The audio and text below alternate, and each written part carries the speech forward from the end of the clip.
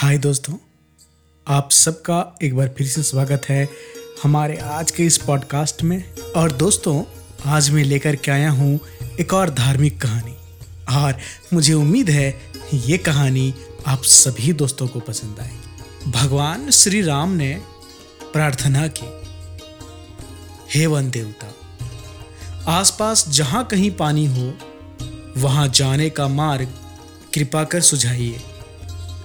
तभी वहां एक मयूर ने आकर श्री राम जी से कहा कि आगे थोड़ी दूर पर एक जलाशय है, चलिए मैं आपका मार्ग पथ प्रदर्शक बनता हूं, किंतु मार्ग में हमारी भूल चूक होने की संभावना है। भगवान श्री राम जी ने पूछा, वह क्यों? तब मयूर ने उत्तर दिया कि मैं उड़ता हुआ जाऊंगा और आप चलते हुए आएंगे, इसलिए मार्ग में अपना एक पंख बिखेरता हुआ जाऊंगा, उसके सहारे आप जलाशय तक पहुंच ही जाओगे। यहां पर एक बात स्पष्ट कर दूं कि मयूर के पंख एक विशेष समय एवं एक विशेष ऋतु में ही बिखरते हैं। अगर वह अपनी इच्छा विरुद्ध पंखों को बिखेरेगा तो उसकी मृत्यु हो जाती है। और वही हुआ।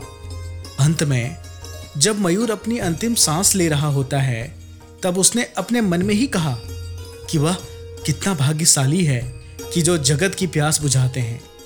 ऐसे प्रभु की प्यास बुझाने का उसे सौभाग्य प्राप्त हुआ। मेरा जीवन धन्य हो गया, अब मेरी कोई भी इच्छा शेष नहीं रही। तभी भगवान श्री राम ने मयूर से कहा कि मेरे लिए तुमने जो मयूर पंख बिखेर कर अपने जीवन का त्याग कर मुझ पर जो ऋणानुबंध चढ़ाया है, मैं उस ऋण को अगले जन्म में जरूर चुकाऊंगा। तुम्हारे पंख अपने सिर पर धारण करके तत्पश्चात अगले जन्म में कृष्ण अवतार में उन्होंने अपने मुकुट पर मयूर पंख को धारण कर वचन अनुसार उस मयूर का ऋण उतारा था। मित्रों, इस कथा का तात्पर्य यही है कि अगर भगवान को ऋण उतारने के लिए पुनः जन्म लेना पड़ता है तो हम तो मानव हैं।